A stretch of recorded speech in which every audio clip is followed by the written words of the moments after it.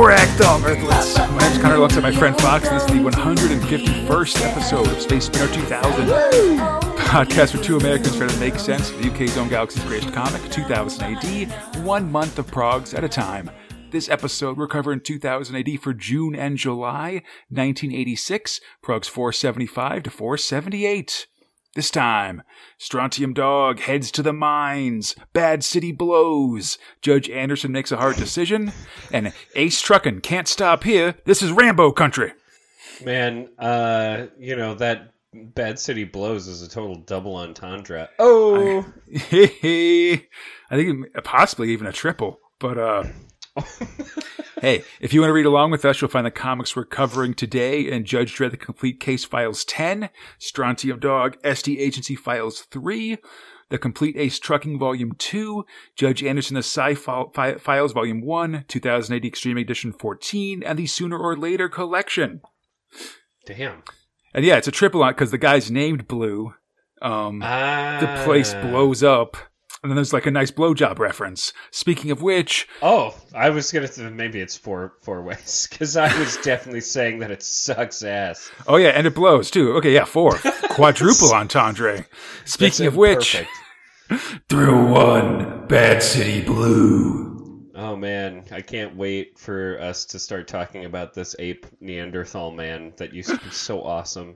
Script robot Alan Grant and John Wagner as Craig Lipp. Art robot Robin Smith, letting robot Steve Potter. Okay, Fox. I think they come up with these weird names for the script people. Sorry, I just don't want No, to talk about this. Sometimes they're just sort of like names that they've heard someplace, or there's like little references to them or something like that. I forget. Like I know, like T.B. Grover has some deeper meaning to like John Wagner or something, but I forget what it is exactly. Okay. But so the asteroid city of Bader City is on a course to hit a black hole, and there's nothing we can do about it. Well, there is, but it doesn't matter. Well, okay, you could go down through the central core of the city, but you'd have to fight your way through all the slum guys to get there, and then enter a precise series of commands to activate the asteroid's engines.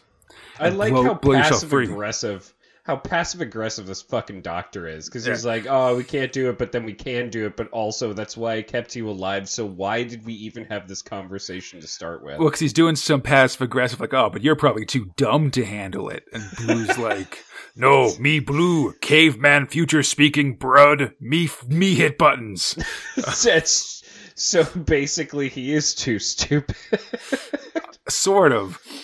Anyhow, Blue volunteers, and the smart people that saved him are skeptical. They still agree to help him. And then there's a 2-day training montage. We learn that the old man that saved this dirty blue guy is Supreme Engineer Bader, the guy who built the whole city in the first place. But he left the council early because he saw the folly of its experiments, basically, coming to live here in the Jung Dome. Which, I guess, is the failure of the experiments, but then everyone left, and he wants to save it. He stayed behind. He doesn't like the city, but still wants to save it, just because maybe he doesn't want to die. Maybe he doesn't, want this thing that he built to be finally destroyed. Sure. Anyhow, training montage Doesn't complete. Matter. Yeah, Blue suits up and prepares for battle. He re-enters the city and is back on the robot's screen, and it's time for the final fight. Man, oh man. What's gonna happen, I guess. Dirty Blue heads into the city, looking for entrances to the core. He's blasting gang members and button men as he goes. There's 2 button men left, Braid and Tekko.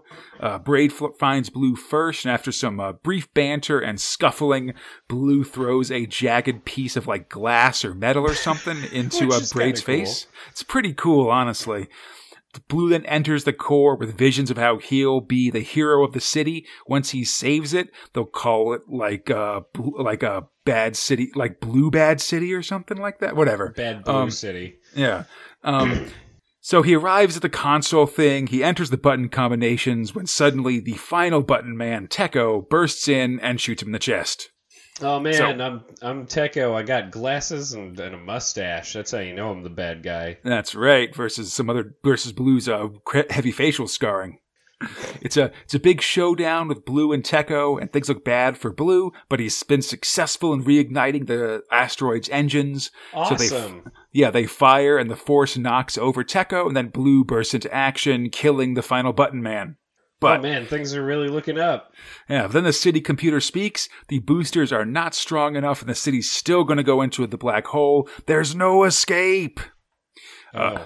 Blue's bummed, and then, as his usual thing, starts laughing maniacally. So now he's going to be Black Hole Blue, and he'll spend the time he has left conquering the city, being the baddest ass in the whole asteroid, brud. Yeah, it's going to be great. But then the city explodes in an awesome full-page picture.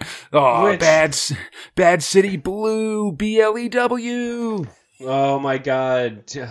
I mean, all right. So like in what I can only say is like the coolest weapon since the gunchucks, you know, like this comic started out the gate like I was like, this guy's awesome. He's like beating up guys. He's kind of like a future cop.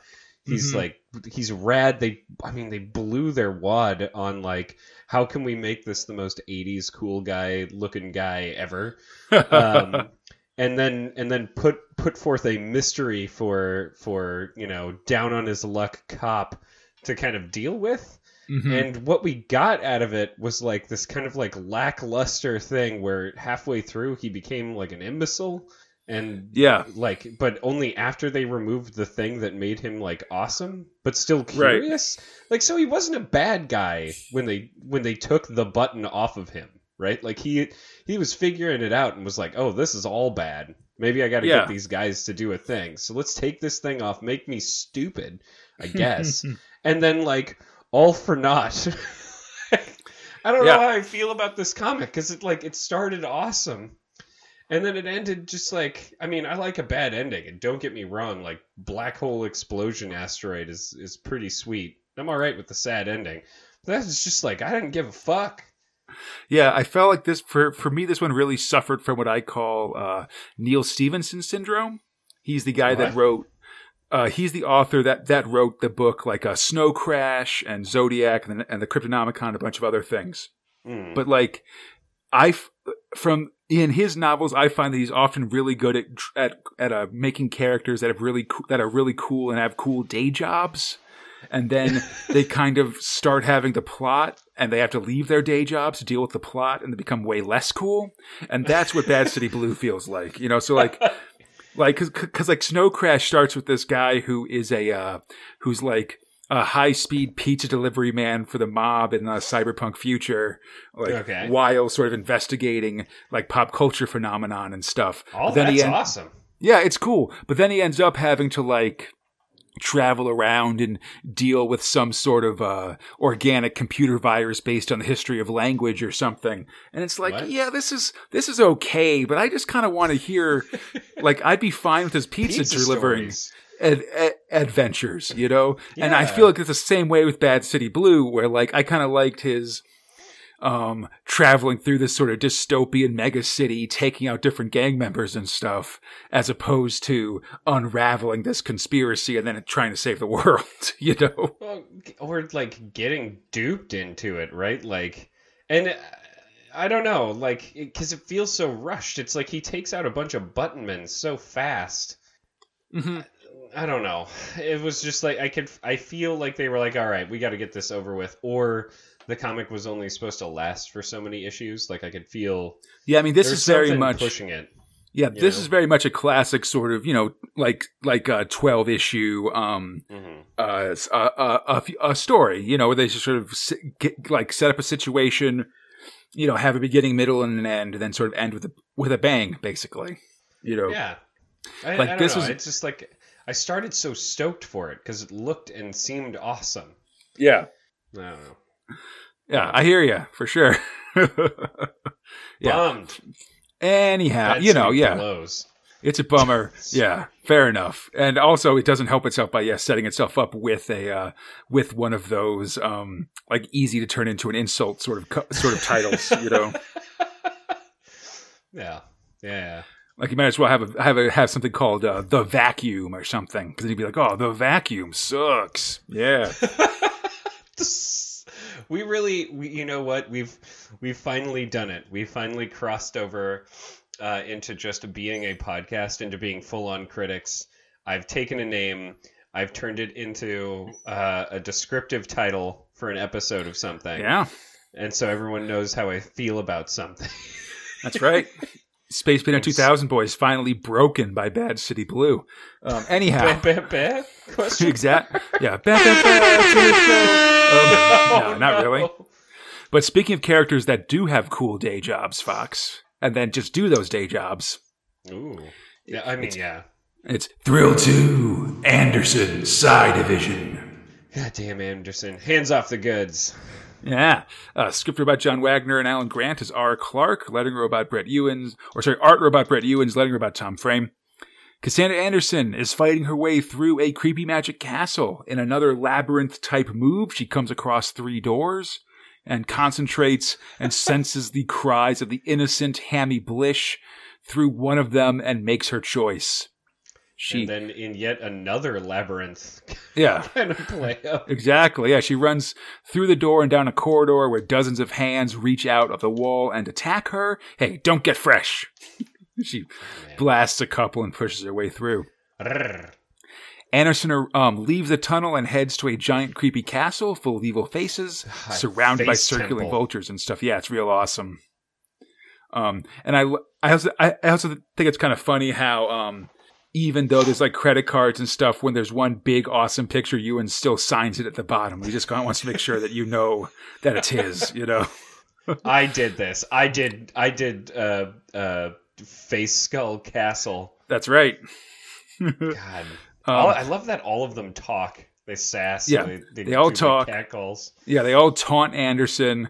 But luckily, the stone teeth of a gateway are no match for Justice Department high X rounds. Anderson blows open the castle door and runs in as the faces tell her she's too late. And indeed, we see evil demon priests preparing to sacrifice Hammy Blish. Oh, I mean, they got a knife over this child. Yeah, it's tough. The sacrifice begins as the demons chant, and Anderson once more senses Hammy and follows his like psychic signal, being taunted as she goes. But she arrives just in time and shoots away the ceremonial dagger. But we learned that the ceremony has advanced too far, and if Hammy dies by any demon hand in this world, the ceremony will be complete.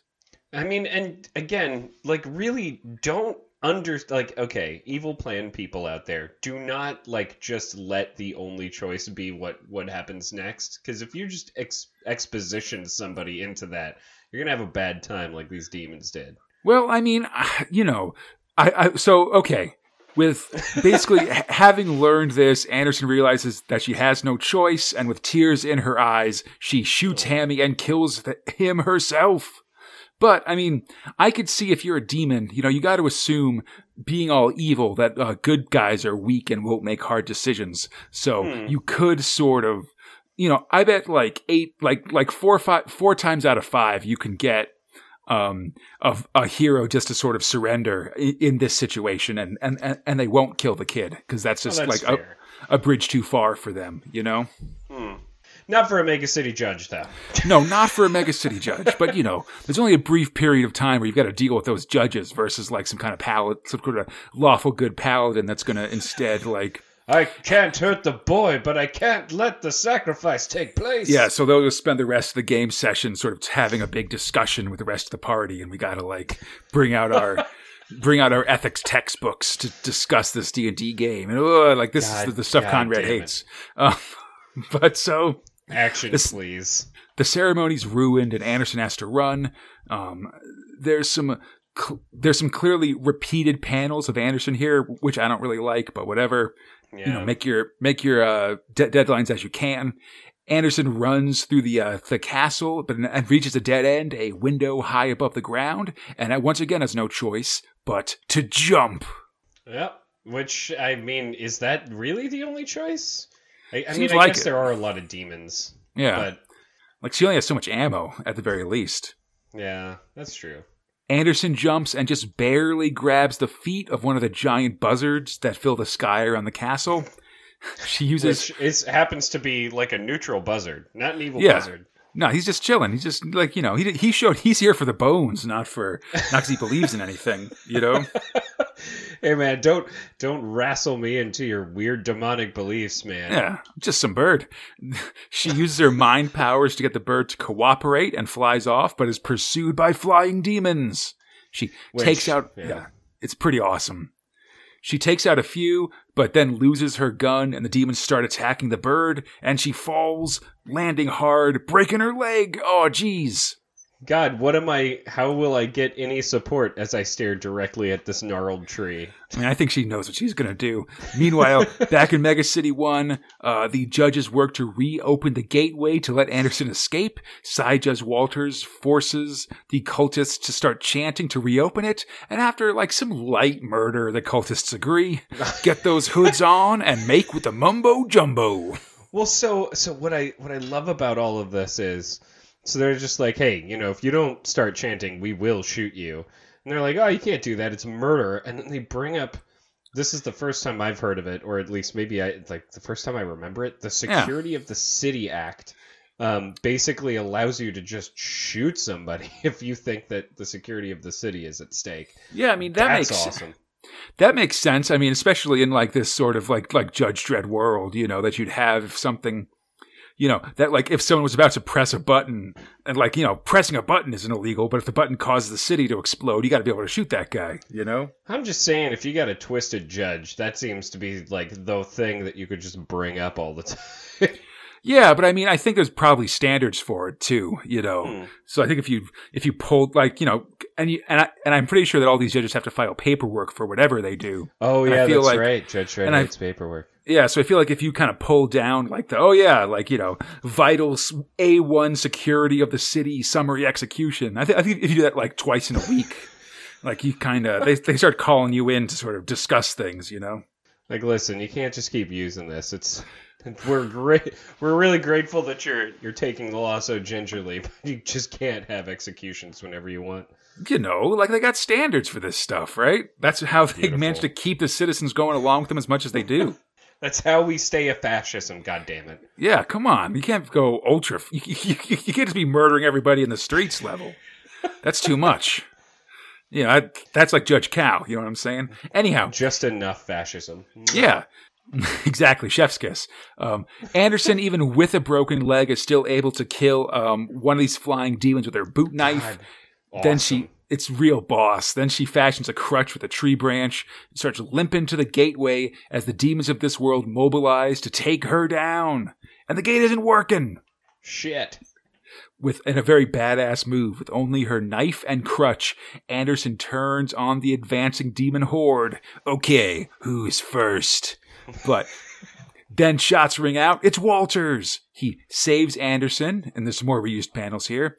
And then the two side judges return to Mega City 1, and the gate is destroyed. Anderson is pissed off at Walters. It should have been his case, and she's also sad about having to kill Hammy Blish. But if demons had killed him, the whole city would have been destroyed. So she had no choice. Anyway. Morals now wrapped up. Time to get these guys to ISO. I will say that Anderson doing this will echo through her character, sort of in the future. Basically, this is something that she holds herself accountable for a long time to come. Oh, that's awesome. Character development. Yeah, and seriously, you cultists, on your broomsticks. It's 30 years in the cubes. Awesome. That's the end of Judge Anderson. Judge Anderson will return in Prague 496. Oh, not so long. I like Judge. I mean, this was great. I like it anytime we go into a demon-infested world, even if it was kind of just a short deal. Yeah, I mean, it was sort of an in and out, but we've talked about this before. I know I'm a big fan of when they bring in these magic and demon stuff into Judge Dredd. I think it's really fun just sort of mixing this these fantasy elements with the sci-fi elements of Judge Dredd, Yeah, and I think you put it well, where it's it was kind of in and out. I'm like, well, maybe that's just because I think you've said this also. It was just a regular day for a side judge. I mean, clearly because they have an exorcist squad. This is as well for the course. as we're about to see, just, there comes a point where, you just call in the side judges the same way that if something gets skilled, like, if there's a murder, you just call in the homicide squad, like they have these specific departments and they make use of them, That's great. I mean, I'm into it. I can't wait to see like any of the other ones. I guess there was like as an example, the Holocaust Squad, right? Like you just send them in to deal with the worst things. Yeah, and we've seen like tech judges and things like that. I think those are the big ones, Oh man, we haven't seen tech judges in a while, have we? Or like SJS, like who are like internal affairs and stuff. Mm-hmm. There's stuff out there. Which last mentioned was when they reformed the council. There's an SJS member on the council. Yeah, well, because Magruder was an SJS, and then they sort of moved in. That's right. I think the new guy was actually from the academy where he taught like applied violence or something. It was like applied violence on like citizenry or something. It's something really fucked up. Good times, yeah. And speaking of calling in side division, Fox, it's Thrill 3, Judge Dredd. Oh, hell yeah. Oh, God. Yeah. Kev O'Neill just makes the most interesting looking It's true. So scripted by John Wagner and Alan Grant as T.B. Grover, art robots Kev O'Neill, Ian Gibson as Q Twerk, and Cam Kennedy, letting robot Tom Frame. So, a cursed Earth mutant has set himself up as a fake cargo cult-style Judge Dredd. The real Judge Dredd showed up and tried to put a stop to it. But now he's been captured, accused of being a jimp, which is a fake judge, and tied to a burning stake. Man, I love Tooth Man. He's just screaming, "Burn, Jimp, burn!" There's so many crazy mutants in here that O'Neill draws. It just feels like a action figure destruction romp. Totally. We see a quick flashback as Dredd is apprehended and his bike destroyed. Oh no! Dredd's sentenced to death because the mutant says he's the real Judge Dredd. The mutant prepares to shoot Dredd with his own lawgiver. No one tell him. But instead decides on the stake burning. Luckily, Dredd never gives up, Fox. I think we all know that. In the most awesome way of not giving up. Yeah, tied to the stake, he just pulls his boot knife out, cuts his bonds, steals a gun, and while still on fire, starts killing all these mutants. It's fucking awesome.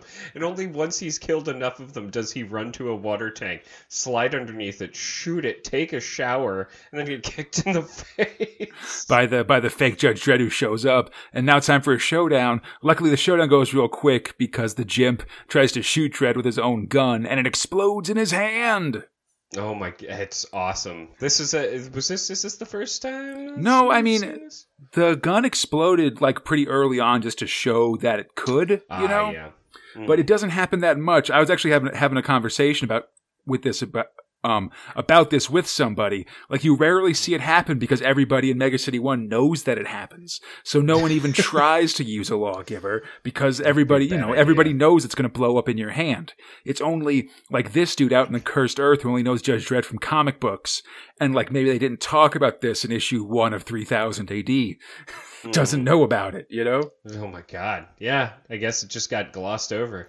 It's still awesome, especially when he loses an arm and then falls into like a laser thing. Yeah, he just he kind of gets his arm blown off, and that's just about it for him. It's hard to come back from that. Usually enough. Yeah.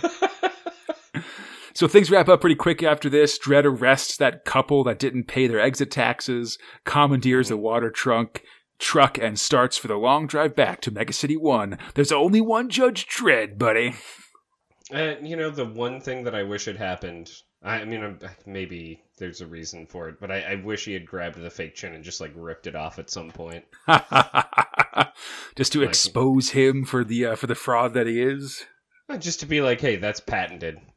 That would be cool. It'd be super gory too. That's what I like. Oh yeah, that's actually kind of true. So next up, a lady falls to her death, and she's identified as Adele Dahl. Dredd's on the scene. He knows her. He responded to a call from her a while ago. Adele's pretty rich, sees she's rich from billing, basically. She prepares a bill for billing services and sends it out. It looks very official, and enough people think that they're real bills to pay them, which allows her to live comfortably. And apparently it's completely legal. She checked on Google before filing for her business. Well, because she did do the billing services. They just weren't requested by anybody, you know? Like,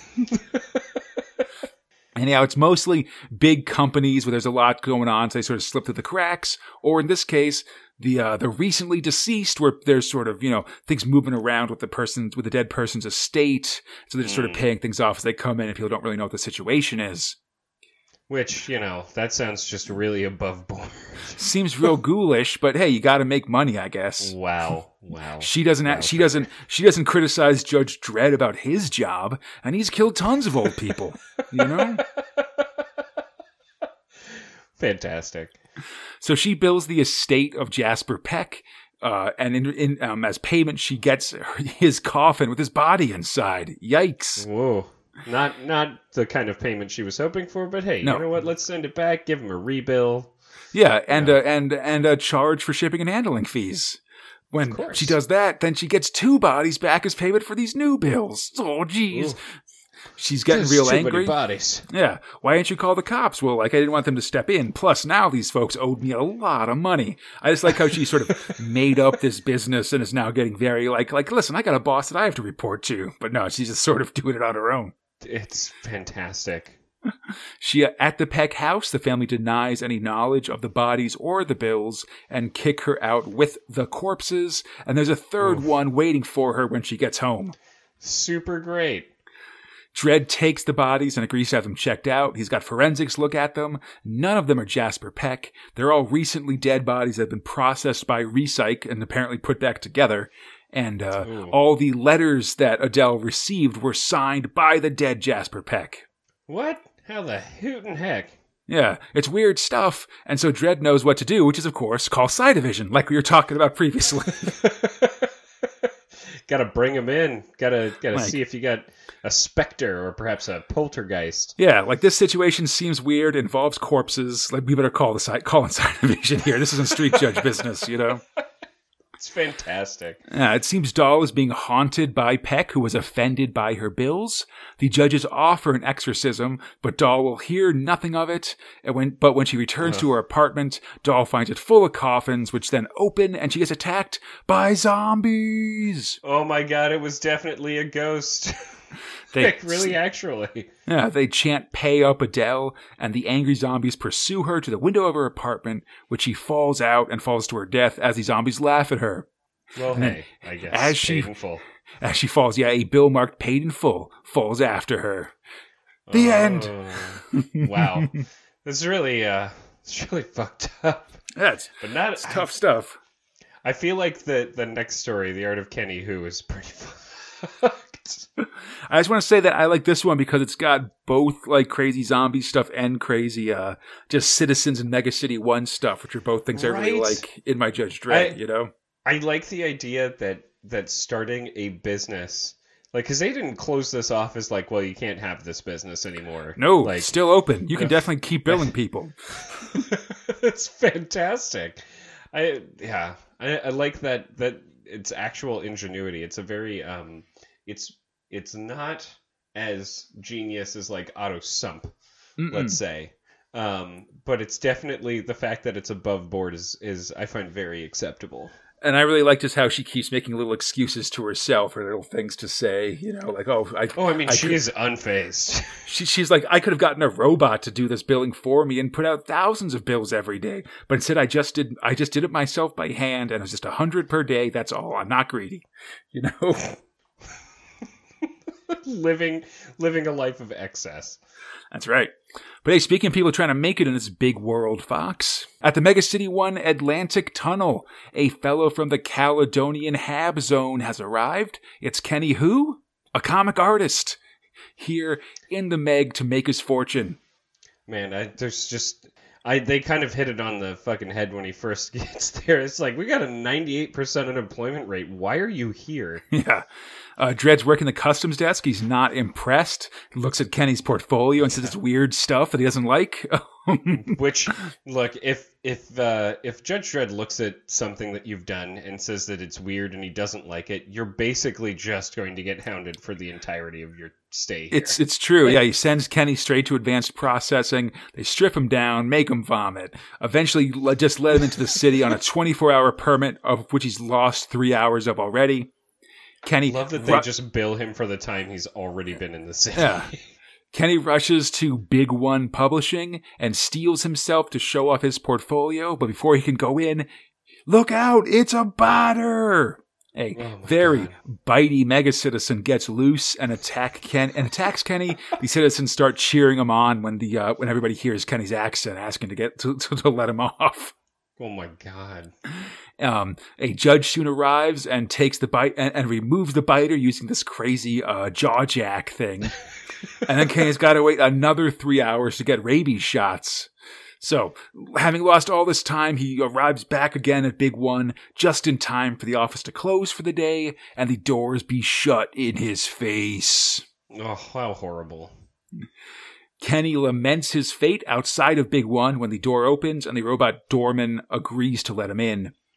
After some quick Abbott and Costello stuff about Kenny Who's name, the editor looks over Kenny's stuff, and Kenny has like a cup of synth calf and like basically just passes out from tiredness from all this traveling and hassle. But when he wakes up, the editor breaks it to him like, Kenny, your stuff isn't that great. We aren't going to hire you. Robots can do it for better and faster. You should just go back to CalHab. Oh, man. Kenny's real sets up a time for murder. Yeah, at a local bar, Kenny drinks and feels sorry for himself as he feels his dream has died. He's sitting next to a guy that forums member Whizbang, I believe, has correctly identified as John Wagner, the Dread writer. Because Kenny's dream has died, when on a news report we see that Big One has announced a new artist, Jimmy Who? And this Who draws just like Kenny. Oh, Kenny's angry. Big One has stolen his talent. He grabs a nearby axe and heads back to Big One. I don't know where that axe was. He just kind of it just appears. He chops down the door and the doorman and stalks through the building. I'm coming for you, Kenny Who? And he's looking crazy. Totally. Next time, who, what, where, and mainly, why? Fantastic. So something to know about this Kenny Who story, Fox, is that apparently it's Cam Kennedy's autobiographical story of when he went to New York City to try to sell his portfolio and become hired on as an artist at the big American comic companies. Oh, really? Yeah, so I haven't been able to find like an actual like real life account of what happened, I guess. But like, you know, it's pretty clear like Kennedy came in, he had trouble with customs and then with like random citizens, and then got his stuff rejected and noticed suddenly that like Marvel was putting out a bunch of stuff that looked a lot like his art style, you know.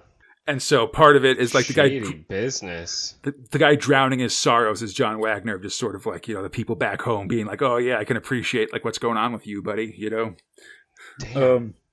Like for next episode, I'll try to figure out what the exact story is. We can sort of compare them or something. But I think it's just, but that's sort of the backstory for this Kenny Who thing. That's fascinating and really unfortunate. Yeah, it's sort of Kenny Kennedy. You see how it is. Although eventually Cam Kennedy will sort of go to the States, and he's done a bunch of DC and Marvel stuff. Although at this point he's not, he didn't really get famous for it in the way that say maybe Bolland or Gibson did, for instance. Oh sure. Yeah. Anyhow, speaking of further disappointments, Fox. Oh. Yeah, take that. It's non-thrills, covers, and nerve center. Damn. Prog 475, I said hands up, and injured Judge Anderson attacked by wall hands in another iconic Brett Ewins cover. This one gets shown a lot in like in sort of collections of famous Dredd covers or 2000 AD covers and stuff. I can't hardly imagine as to why that would be, Conrad. Yeah, listen, if you want like someone at a convention to draw you a naked Anderson, this is a decent starting point. That's all I'm trying to say. In the Nerve Center, Tharg mentions the start of a new Ace Trucking story. There's a picture of a Judge GBH dead, and there are letters settling the winged Viking helmet debate with a past life. The address of a request for the address of a comic shop in Glasgow, which is what you had to do before there was Google, I guess. And then questions about Max Bubba's weird face, and apparently, like, his face has a loose film of skin around it. Like, in case you were wondering, it was like a bag or a potato or something. No. It's real gross. It's just kind of got a whole bunch of loose stuff coming off of it. Oh, stop! Now you see why I went evil, man. All right. That's pretty fair. Okay. In Prague 476, you'll pay for this, Dredd, as Ian Gibson sending some old bills in the future city. This really set up, when I saw this, I thought that it was going to be a very different comic than it turned out. It kind of looks like Adele is like haunting Dredd with like bills or something like that, you know? Yeah, exactly. Like he's just got a bunch of invoices he has to pay. Yeah. In the Nerve Center, Tharg Jones thrills to the rhythm, like the Grace Jones song, and mentions that a new nemesis will be starting soon. Ooh. Like next episode, I think, actually. Oh, There's awesome. a picture of Judge Refrigerator Perry. A reader offers to answer questions for a very specific range of 2080 progs and specials, and gets his street address published. A female reader has to sneak around to steal her brother's 2000 AD, and another reader has returned to 2000 AD after dropping out when he turned 14, which is a very common 2000 AD letters feature these days. Someone who's dropped out now comes back and loves the prog. Oh, okay. The preview for Nemesis is pretty fun. There's a guy covered in Torquemada buttons asking Nemesis to return in front of a bunch of the mighty Torquemada comics and Candida Women's Daily magazines and stuff. Jesus. And then there's a huge set, and next to that, I thought it was funny. There's this huge set of rules for a Heinz ketchup contest to go to Disney World, celebrating the 100th anniversary of ketchup. Man, there are some attractions that they show that are not there anymore. That Disney World, Epcot, all that stuff. Mm-hmm. There's also a big old full-page ad for the Sci-Fi Special, which of course we've covered already. What? Prague 477. Man bites jock. Jings. Cam Kennedy draws Kenny Who in a very plaid cover. That's very true. It's very plaid. In the Nerve Center, a just plain no embellishments, the Mighty One welcomes us aboard to the Prague and is sad about the end of Bad City Blue. There's another idea of Dredd's dark secret, this time that Dredd's sort of a robot with a little man in his head controlling him. Giant nose. Yeah. Letters seem to confuse bigamy with polygamy. There's more... which is whatever. There's more spottings of 2000 AD stuff on this Auf Wiedersehen Pet TV show, and there's questions about the timing between P. Smith's farewell comic and the start of Bad City Blue. Huh. Just because I don't know, when that comic came out, they said it'd be 6 months before it came out. Robin Smith was given, or Robot Robin Smith was given Bad City Blue to do because it would be 6 months until one of the other art droids frees up. But then it took 6 months for the comic to come out. So it's why? Where's the time saving? You know. But it's got to do with the vagaries of how long it takes for things to get made. Just don't be a jerk. That's what I'm trying to say. Yeah. I think good wine takes time, although in this case, bad wine also takes some time. Prague 478. He's Mad Max. Angel of Death. Is awesome. Yeah. Angel of Death Johnny Alpha is coming after Max Bubba. And I guess it's all because of Beyond Thunderdome had just come out. Because I feel like we're seeing a lot of Mad Max stuff recently, references to it and stuff. Yeah, of course. Although Beyond Thunderdome. I mean, it's fine. It is fine. It's exactly fine. It's better than a lot of things that I could mention that's post-apocalyptic. I feel anything with David Carradine, except for Death Race. I feel like the sci-fi style of Beyond Thunderdome really fits in with 2000 AD, though. So absolutely. If that makes sense, right? Yes, 110%. Fuck. Like both the grim and grittiness, but also kind of the occasional parts, like having really big ambition, but not being that great, like like every single way, in every way, or just being really fucking bizarre. Yeah, exactly. Like, what's going on here? There are children in a cave and fucking, like, they have records? What is this? Exactly. In the nerve center, we meet Tharg's future locks, which is a zebra stripe, sort of tall mohawk.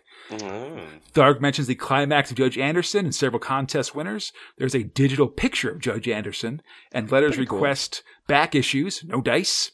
Someone's finally mentioned all the little Bellardinelli Easter eggs scattered around Ace Trucking, finally. And there's a request for art droids to rate reader art. No dice again! Ooh, yeah. It's like a not ever... I feel like if you're like an artist worth their salt, you're not going to critique a child's drawings. Well, plus you got to remember that like there's no email or anything like that, and most of these writers are like freelancers or work out of their homes or something.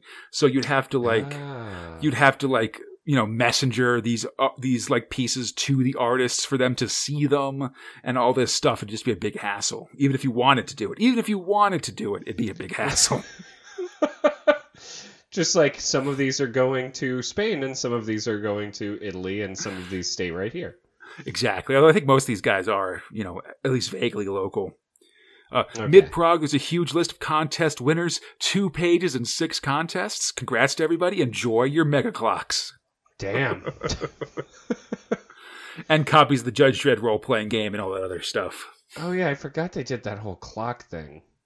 I mean, that was just last episode. Some of these ones are from months ago. It's crazy. Oh my god.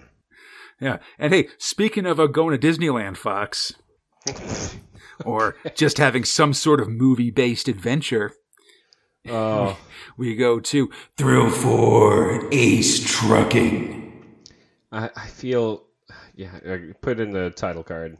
Yeah, script robot Alan Grant and John Wagner's Grant Grover, art robot Massimo Bellardinelli, lettering robot Tony Jacob. I just... it hasn't been long enough. I'm a bit garped out, man. And this one, it's a lot of text. I agree, man. I also feel pretty garped out. And while this capping things off by going to Hollywood worked for DR and Quinch, I don't know if it's going to work for Ace Trucking. Yeah, I mean, there's one particular shot that I love the most, which is, Rambo getting his butt shot. Yeah, shot in the butt. Yeah, but like a lot of... I'm going to let you get to it. It's just... There's so many words crammed into every single fucking possible place. Yeah, no, the jokes per minute or per inch of column space is very thick in this section. So, okay. Yeah. Time for a new Ace Trucking story. This one's about Hollywood. And like Fox said, honestly, getting pretty garped out at this moment. But we do get a new character coming in. Evil Guts. Not to be confused with the lesser Evil Blood. Well, that was in a different reality, This guy looks a lot more badass. It's sorry. True. Yeah, the gang is at the DC used lug lot, and I was sort of wondering if this would be a reference to like DC Comics or something, but I couldn't really see it. They're looking for a lug to basically pile our Ace 1, aboard so we can drive it into a sun and get back to his own reality, because even the rest of the Ace Trucking crew are feeling garped out and just want to get back to 1 instead of 2. Get him on this POS. It looks like it's going to go, because, again, we see Feek and GVH both really hate our Ace when suddenly a new figure shows up. It's Evil Guts. I really don't like Ace Garp, and now there are 2 Ace Garps. That's awesome. But it's like you said, yeah, he's way bigger and buffer than Evil Blood, his alternate reality thing. And to me, this kind of looks like a version of a pirate version of the character Lobo, which is also what got me thinking that the DC thing was a reference to DC Comics, because Lobo's a DC Comics character as well. Interesting. Anyhow, Guts attacks Ace 1, notices that he's had his point cut off, and Ace 1 sort of explains the whole situation about the alternate realities and Evil Blood and stuff, and Guts cuts off Ace's point a bit more, just to sort of round off his head and stuff, make it a smoother cut. Well, and like it goes about boasting forever about how great he is and how bad Evil Blood is and weak and all this. Whatever. Yeah. It goes on for like too long. It's true. So yeah, anyhow, enough with this violence. Guts has an offer for ye, an offer ye can't refuse. Yar. And as he does like a Gene Simmons tongue thing. He's got some tongue stuff going on, and like some like things coming out of the side of his head, or like some head tentacle stuff. Yeah. That's weird. So it looks like Evil Guts has a treasure map, and he needs the crew's help to dig it up. So they're headed to Earth. Oh, Earth. What's there? Specifically the state of Moviola, where everybody's crazy. He'll give the Garbs 10% if they help him, and he won't kill him, which seems like a good deal. And naturally, of course, the Aces start scheming of how they're going to actually take out Guts and take all the money for themselves. Naturally. Not a good plan, I'm sure. Guts, meanwhile, has GBH go to get some mining supplies and like mugs with his name on it and the like. And once the Bippo's gone, Guts has the ship take off, so GBH can't just easily like kick his ass and end this story right away. Thanks for fixing that up for us, comic book. I will say that is a savvy move on Guts' part. You know, something we were complaining about previously, so I guess now they've decided to try to find some way to address it. I do like how came to the future, read our minds, and then went back to the past. I do like how Guts specifically says, "Get me a mug with my name on it." As part of the supplies. That's such a ridiculous evil thing to request. Yes. Especially if you've got a weird name that's never on mugs or bracelets or anything. Be it Evil Guts. Be it Evil Guts or Conrad for that matter, you bastards. Oh man. Spencer I can barely ever find anywhere. I've never seen a Conrad, like ever. I get angry about it, but not that much because I don't care that much, honestly. I want my tchotchkes to have my fucking name on it, man. Is that so much to ask? Apparently, yes. After some light threatening, Feek agrees to let the ship take off, and we're headed out on an adventure. So the Ghost approaches Earth, and it's a weird, the planet's weird. No place is weirder than the state of a Moviola. I want to say also that Ace says that he met a human once, bit his nose off, which I always love a reference to. He did bite that honker off before going into the sun. Yeah, so I should mention that the narration boxes for this whole story have taken on some very movie-based tones, like sort of each prog has like a scene 1 or scene 2. There's like or Dissolve 2 long shot as Ghost comes in and blah blah blah blah. Exactly. So they land at the High Noon spaceport, and when they land, Guts explains that his map has a problem because it's got the X of the map, but not where the X is. It's sort of a good, the bad, and the ugly sort of situation where everybody's got an important part of the maps. They all have to work together with it, So he's got to get the other half of the map, and he knows who has it, but they live in Rambo County, so they got to head out there. So we got to get through Cowboy County first, or whatever this is called. Yeah, they hire a buggy pod, which is basically just a self-driving horse-drawn wagon, and the crew heads out. Cute.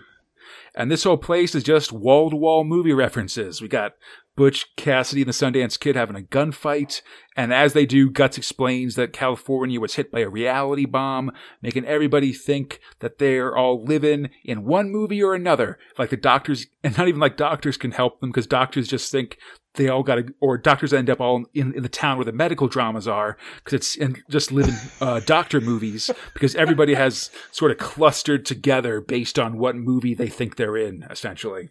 Oh, God. So basically nothing gets done in a hospital. Nope. I mean, yeah, there's just a lot of like people sleeping together and having arguments, Like, I think once someone says, when we make mistakes, people die. At least like once every 2 hours or so. It's fantastic. Or there's just like a little kid who's just always been sick and still is sick, and it's just, we can't figure out what's wrong with him because it's not leukemia. Ooh, Dr. House would be there too. Yeah, solving random problems. Statistically, it actually is lupus, like 0.1% of the time. Just the law of averages. It never is lupus until it's fucking lupus. I mean, there was that one episode of House where it was lupus, and everybody learned about the importance of never saying never. But anyhow, the crew piles into the wagon and heads out. They're soon misidentified by some cavalry types as Geronimo and have to run. Like the one thing that or one really bright spot is how insanely Bellardinelli draws horses in this place. Oh, of course. They're just crazy cartoon horses that are pretty good. Our guys outrun the riders, and Guts explains that they're going to the next destination, Rambo County. Which, all right then. Yeah, so the crew is headed out on the Honky Tonk Freeway, as everyone I know that lives in Northern California objects to being compared to Los Angeles. like all of California doesn't make movies, man. That's just like LA. Like San Francisco, we're like a whole other place, man. We got like .coms and no one has a soul. It's awesome. Not to the rest of the world, man. Like, the rest of the world is like, California, that's where the movies happen. San Diego's like, what? Dude. And Humboldt's like that for a whole different reason. So it's good times. Just four big parts of California. Jokes just for Californians here. Dude, and Santa Cruz is just a giant plume of smoke at this point. Yeah, exactly. So they're on this big mega highway, which is very all of California, frankly. The off-ramps of the highway, though, are all references. There's all 7 Hope and Crosby Road 2 movies, plus Streets of Laredo, Peyton Place, and Mean Streets. They take the off-ramp to the road to Utopia, which is when Hope and Crosby went to Alaska, and pass through St. Triniansburg, which I guess is a reference to the British cartoon series St. Trinians, which is about a bunch of no good cartoon kids. Oh, okay. They head through Zuluville, which is mercifully brief. They go through a Charge of the Light Brigade, Garden City, Planet of the Apes under Lime, and eventually Rambo County. And, a lot of this stuff is some really great Bellardinelli art, especially Planet of the Apes, I think. Oh, yeah, big time. And I love how all these towns in future California have extremely English names. We do not have anything coming approximately close to this. There's nothing under Lime in America, if you ask me. Right? I've certainly never seen it. Or a Garden City, I guess. Or a Supermare, for that matter. But anyhow. Rambo County is, of course, super violent, full of Sylvester Stallone's killing people with giant guns. One of them shows up and the aces shoot the Rambo right in his butt, like one in each cheek. More like Spambo, which... Wow. I'll say I don't get, I guess maybe I never really noticed Stallone's butt that much, I guess. That Spam and eggs? Is that a thing? Well, because... We've seen multiple times that, Ace Trucking CB radio, refers to eggs as the butt cheeks. Yeah, when it should definitely be something else, but that's fine. And plus, I feel like most bipedal aliens have butt cheeks, but not all of them have testicles, just one way or another, Oh yeah, we've had this conversation. We've had this discussion. Yeah, so I don't get Spambo either. I do not at all get this. Exactly. The crew swings by, bridge over the River Kwai Bridge, and the guys just start talking about what town they live in. Feek wants to go to a Carry-On, Barbara Windsorville, or Raquel Welch City. Hard to disagree. Suddenly, a pair of warplanes swoop in. Pip, pip, and tally-ho. The crew's wagon explodes, and they're flying through the air. Hey, where is this buddy of yours, Evil Guts? Yeah, what the fuck is even going on? Yeah. Next time, the Green Berets take 2. But, yeah, this is just sort of like a road trip kind of thing where they're trying to find the rest of the map. And I think we'll get more map development next episode. It does feel a bit Wally World, if you know what I mean. I mean, it is one of these things where we've definitely seen this a couple times in these comedy strips where sometimes there isn't really enough of a funny plot. So instead they just sort of go through a bunch of different funny places and there's caricatures and all that stuff, Which, I mean, I know that there's some artists out there. Caricatures are for me, it's the lowest form. I'm sorry. For me, it's just deal. For me, it's just tough because it's all caricatures of stuff from 1986, I mean, I've seen Bridge over the River Kwai as an example, but yeah, it's not like a thing. I don't know. That wasn't a movie from the 80s, was it? It was like 1970 something. No, but I mean, it's still a reference that you'd get if you're kind of making old-timey references, or like references that you feel like you're sure kids would get in 1986, you know? Yeah. It's like how nowadays you might make something from like the mid-2000s or something like that. You know what I mean? What kid is watching Bridge Over the River Kwai? I feel like you would... But you can tell that they assume kids haven't because they don't really go in depth into the joke about it, right? The joke is just the name, and kids would have heard the name. You see what I'm talking about? I got you. Yeah, it's all just reference. Okay, I'm there with you. I'm tacking. Yeah, it's not a parody, it's just a reference. That's what I'm trying to say. So it's worse. It's kind of worse. Thank you, Conrad. Because DR and Cringe Go to Hollywood, that was a parody, and you know. And so it was fantastic. So you can see the difference. You know what I mean? You know, anyhow, yeah. I love this conversation. I just want to say that anyhow, let's improve our luck here, Fox. Okay. With through 5 Strontium Dog. It's time for a rampage. Rampage right. Continued. Yeah, rage forever. Script robot Alan Grant and John Wagner as Grant Grover. Art robot Carlos Siscara. Lighting robot Gordon Robson. When I land on a massive planet, the first thing that I do is I check in with the cops, and then I get myself a sweet-ass hover bike. I mean, you would if you were a bounty hunter. I mean, that's what Dog the Bounty Hunter did before he got arrested that time in Mexico, right? Oh my God, what? I can't. I can't derail the show any further. Johnny Alpha has arrived in Dragon's World, but his quest is far from over because it's a big old planet full of settlements with a bunch of different types with outlaw law enforcement, so it's real hard to find out where Max Bubba would be. It's going to be a chore finding his gang. Johnny buys a hover cycle and starts working his way through just sort of the open world of this particular video game. He travels from town to town, asking questions, doing side quests, moving on. In one town, he seems to have found an informant, but it's just a bunch of thugs trying to steal the reward money he's offering.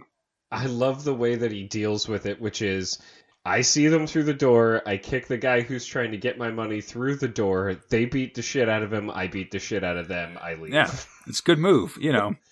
I just want I went through this one pretty fast, but the writing here is really great, as is the art. Oh, yeah. Just depicting what a gigantic job it is and just how laborious it is, sort of like searching a whole planet to find like one or two guys, you know, and how it's 20 million square miles that he's got to go through. Gigantic. And it's really just Johnny's rage that keeps him going at it. I love it because it's like the second Prague, maybe. Mm-hmm. It's just like, it's taking a long time, but that's just like basically percolating his ragitude. Yeah, totally. Yeah, we see him traveling on his hover bike over an ocean. He's got cool goggles on. He goes over like seas and mountains. On a new continent, Johnny heads to a mining settlement and finds a geo rig on fire. He investigates and sees that the whole crew is dead and the place is deserted. He looks back at the security tapes and sees a gang of hooded bandits attacking the rig, brutally killing the crew. Could it be Bubba's gang? Maybe. Johnny rides into a dust storm as he pursues the bandit, his rage bubbling over. Oh man, it's so good. So much rage. So much rage. Johnny arrives at Blake's mine and comes under fire from an automated laser system. He blasts the fence and states his business. He's here about a recent raid that he just saw. Johnny's let in and meets the mine foreman Dex Devereaux and the mine owner as well. We learn that they mine Carrington Crystal here, and that the whole mine has been constantly raided by a gang called the Muty Riders. Not great. They've been strangling the mine in hopes of getting protection money, but the mine owner won't give in to the extortion. They've been at it for 6 weeks, which would fit into the timeline of the Bubba gang that Johnny's been following. It could be them. I like how they mention something here where it's like, are you sure that they're mutants? Why else would they call themselves the Muty Raiders? And that was the first part where Fox got his tingly sense of just like, it's probably not them. And Johnny's like, I can think of a couple reasons, frankly. He's pitted on mutants. Seems pretty easy. Like, what are you talking about? Exactly. Like, oh no, we don't want people to think we're mutants as we're doing these evil crimes. Like we're cool dudes. Yeah. We definitely want them to pinpoint that we could be somebody affiliated with this whole mess. Yeah. Johnny thinks that this seems like pretty small stuff for the Bubba Gang, but they might be lying low so they can only do small level crimes or something. Mm-hmm. Johnny offers to help the miners, just basically send out another convoy, and this time Johnny will be aboard it, and he'll take care of them raiders. Awesome. So Let's we open hug up some crystals. Yeah, there's a convoy of auto-driving trucks headed through Dragon's World.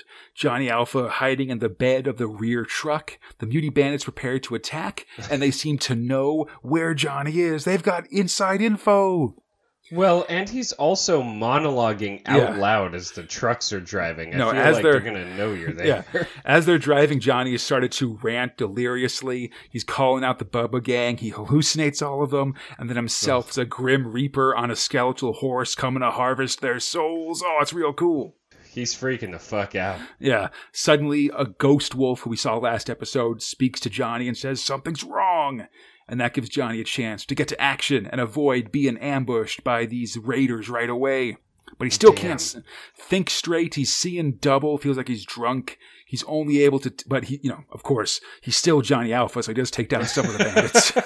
He's still just like the most badass mutant ever. Yeah. Yeah, you've taken him down to like 85% of maximum, but it's still way better than you, jerks. Awesome. We flash back and we see the foreman, Devro, said there must be a traitor in the mining camp sending info to the bandits. There's no way to know who, but Johnny remembers then the Dex didn't warn him about the effects of being in proximity to Carrington Crystal, so he must be the inside man, and he set Johnny up to be killed. Next time, Dex Snacks. Oh. Sneck and Dex.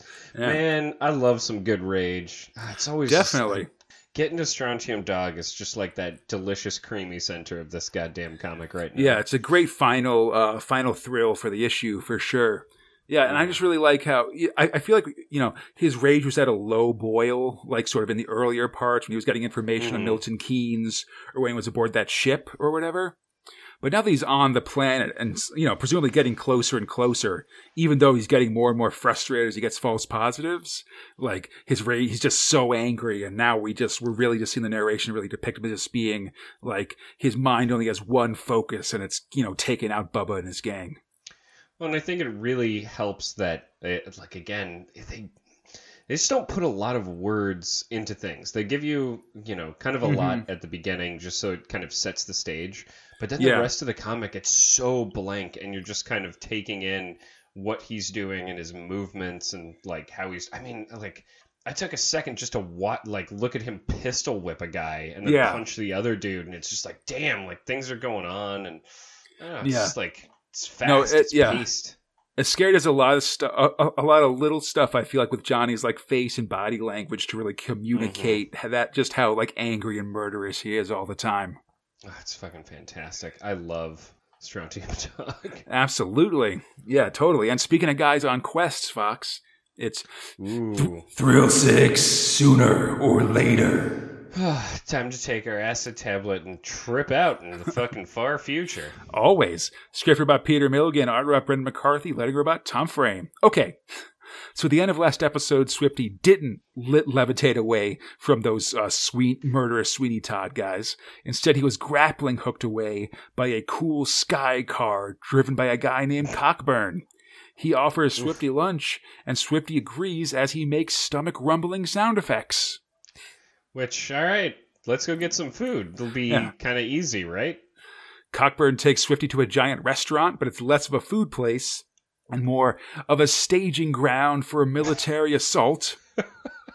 Swifty is enlisted in a raid on the food mountains. Only the greediest will survive. There's no free lunches in either city. What the fuck, man? Before the assault on the food mountain, there's some spare time as, I guess, the attackers work out paperwork with the guardians of Food Mountain. And Cockburn, I don't know. Cockburn offers to send a letter from Swifty to his buddy Clinton back in the past. It seems that if you know the right people, you can break all kinds of time-based rules. Good times. Okay. Finally, there's a mid-prog sooner or later in 478. Clinton is confused when his buddy Swifty suddenly disappears, but then is visited by an employee of the Temporal Post with a letter from Swifty. And now, the mailman's too tired to deliver a letter to Archduke Ferdinand. It couldn't have been that important.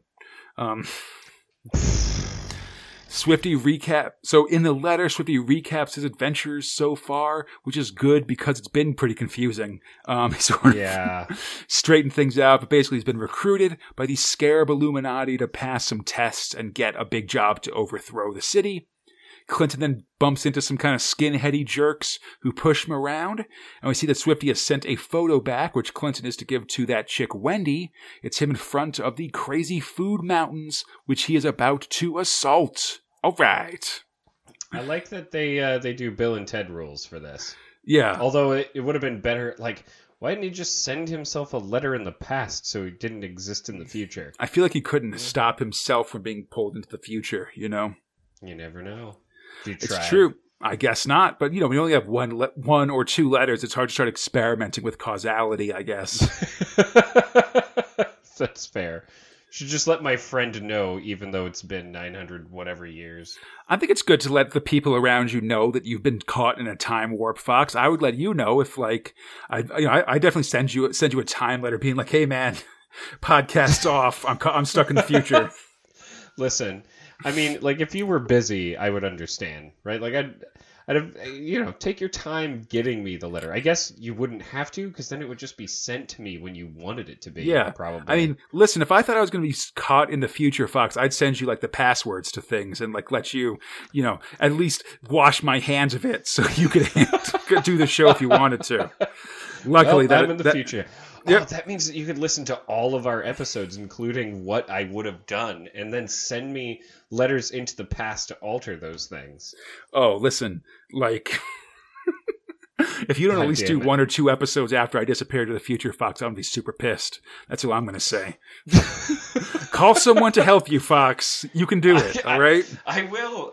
I will ask, like, I don't know. I have to find somebody who really just has no idea about comic books, because then I'm the one who's the comic book specialist. I feel like you should find another Conrad instead of trying to become Conrad yourself, buddy. What? I don't want to insult you by saying that, but I feel like that's important. I need to find. Listen. I have read at least 478 of these fucking things. Yeah, that is out of 2,100, buddy.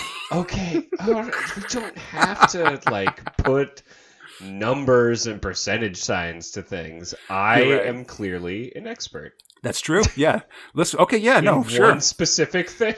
Yeah. Find your own Fox, man. I don't want to tell you what to do. I'm not. I'm trapped in the future. I can't change. I can't tell you what to do. Oh my God! Fantastic. Anyhow, speaking of ridiculous science fiction situations, Fox. Oh yeah. It's Thrill 7 Future Shocks. In a rare form, I didn't hate these. Nice. So the first one's called Some People Never Listen, script about Grant Morrison, art robot Barry Kitson, lettering robot Jack Potter. And, so with Anderson just ended and Bad City Blue did it as well. So, and our next round of thrills are about a month off, so we're about to get some Future Shocks going on here, Fox. Mm-hmm. A lot of them by Grant Morrison here. I'd say it's not terrible, but it may be a lot of Future Shocks. That's what I'm trying to say. This one here starts with a sci-fi warrior in a space jungle complaining that no one on the ship listens to him when he finds the rest of the crew dead in the jungle. He's then attacked by little aliens, and he runs back to a ship, but aboard the ship he's attacked by a giant murder monster. And it turns out that the little aliens were trying to warn him about the big one. I guess some people never listen. I mean, we've seen this before, for sure. Yeah, maybe don't try to communicate by biting someone's head with your razor-sharp teeth. It's so true.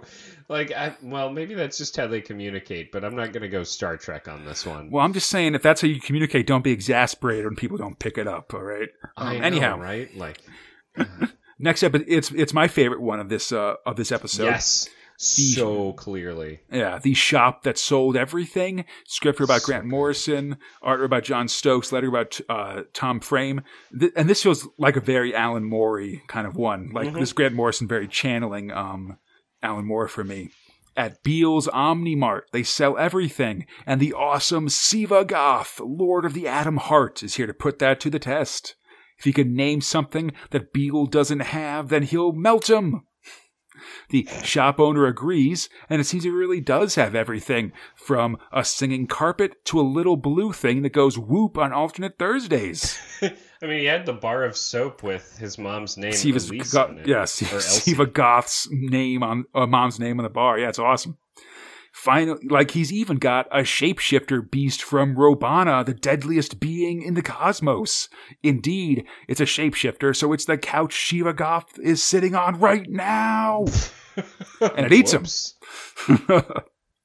Later, another customer comes in with a similar bet. It's no problems, Beale says. He's the shopkeeper with everything, even the Atom Heart of Siva Goth.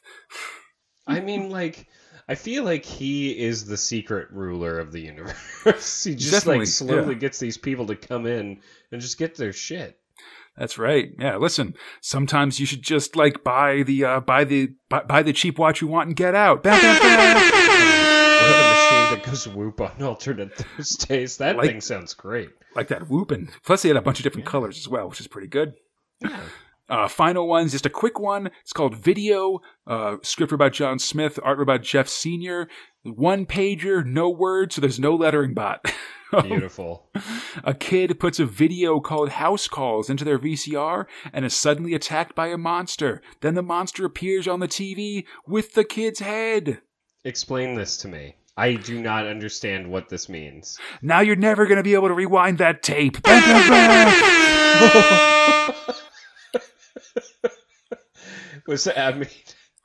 I guess that's the most likely punchline. No, but I mean, the story's called House Calls, right? So it means that the monster in the video paid a house call to the kid and killed them and then went back into the movie. Oh, your joke was better.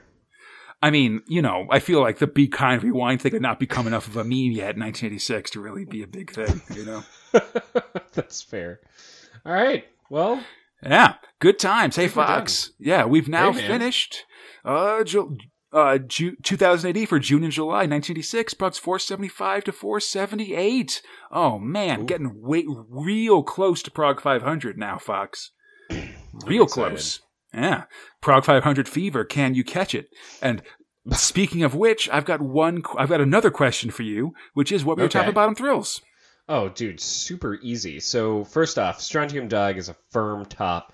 Like, yeah, it's a little slower this time, but the buildup is real, you know? Mm-hmm. I mean, it's just, I was really excited to get to it, like, fucking at every single, like, point of my reading session, right? But I do want to throw out some special mentions to Judge Dredd, specifically by Kev O'Neill, because it was fucking beautiful and it's awesome and just like visceral. And then like another little special mention for Anderson's Side Division. It ended okay, but like, you know, I love me some Anderson. In terms of bottom, man, ooh boy, Bad City blows. Bad City Blues. Definitely at the bottom, just for like, I mean, we've talked about this already ad nauseum, but like, man, am I disappointed at where this thing could have gone, especially with like the design and the setup was just so neat. And special, not so special mention to fucking Ace Trucking Company. I'm looking at you guys. I'm gonna give you a shot. I'm gonna say that these last four, it's just, you know, you really wanted to get a lot of words out. And maybe next time it'll have some stuff in it where I'm not just like taking anywhere between like 30 and 45 minutes just to get through all of your goddamn dialogue. Not that I don't appreciate it, because I like Ace Trucking so much. I'm just like, I'm trying to decide whether or not it's just like because I'm garped out. I don't want to shit on it too hard. It's cute. Anyway, man, so that's my blathering done. Why don't you give me a little bit of information? We'll make this a trade. You tell me what your top and bottom thrills are, and if I accept them, I won't make you into goo with this gun. Oh, man, I don't want to be goo, buddy. I better think carefully. And I think because of that, I'm going to make the very easy choice, which is to completely agree with what you said. Really? No, I mean, man, like, yeah. I mean, I do... Like, I do think it's kind of bold for Bad City Blue to end with the planet blowing up. Like, that's pretty solid.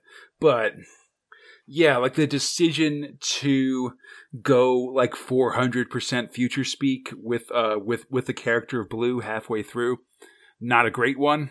And similarly, just like, I don't know. I just liked it when it was some guy flying around with like brass knuckle guns, and now it's got all this other stuff, and I'm like, not so much. And I mean, it is very much par for the course, but it does kind of feel like they just kind of want like this ain't working. Let's just pull the ripcord here, Well, I mean, the ripcord being a black hole, which is awesome. Yeah. But like, also, they could have just told a good story and then had it suddenly end by black hole because it was being mentioned in the background or whatever. Like, the black hole thing could have stepped in at any point and we would have been like, what? Or awesome. Yeah. But in this, we're just like, okay, cool. Glad it's over. Yeah, I just don't think it's that great. And I mean, I think that's sort of borne out the way that a lot of people think just because of the the fact that it hasn't been collected and stuff like that. Interesting. I'd be interested also to see sort of, I think you talked about this last episode, an idea of like maybe someone else taking another crack at it as like a prequel or something like that. I'd like to see that. But definitely one of the weaker comics in here. Although, like you said, Ace Trucking's on notice at this point. Like, you're in trouble, mister. There's a lot of real good stuff in here, and you are not doing that well.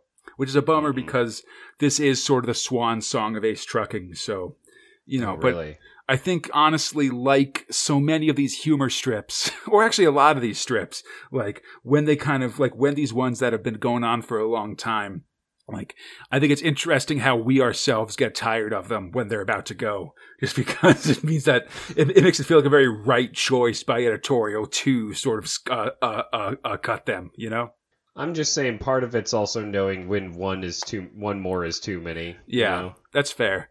And then for my top, man, I love just the narration in Strontium Dog, just how just talking about like how just constantly monitoring Johnny's rage and how it ebbs and flows is really great and a really interesting way to talk about this character out for revenge.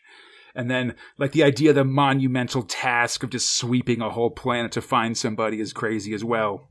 Although he's just doing it. Yeah. I also want to give props to Cy Judge Anderson. I really like that one, having a hard decision to kill the kid and stuff. I think it was a really good one and a really cool one that'll echo through 2000 AD from here on out. So that's really neat.